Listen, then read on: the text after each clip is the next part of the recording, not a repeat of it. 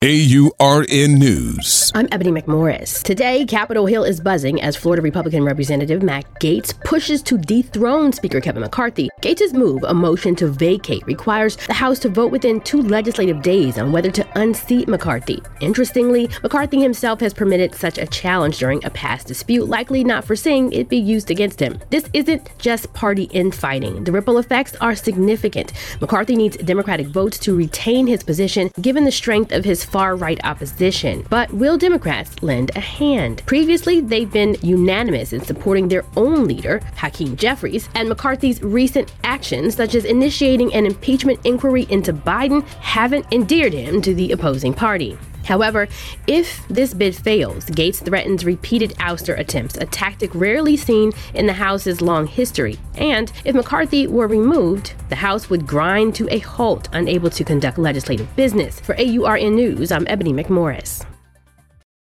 For the ones who work hard to ensure their crew can always go the extra mile, and the ones who get in early so everyone can go home on time, there's Grainger, offering professional-grade supplies backed by product experts, so you can quickly and easily find what you need. Plus, you can count on access to a committed team ready to go the extra mile for you. Call, click Grainger.com, or just stop by. Grainger, for the ones who get it done.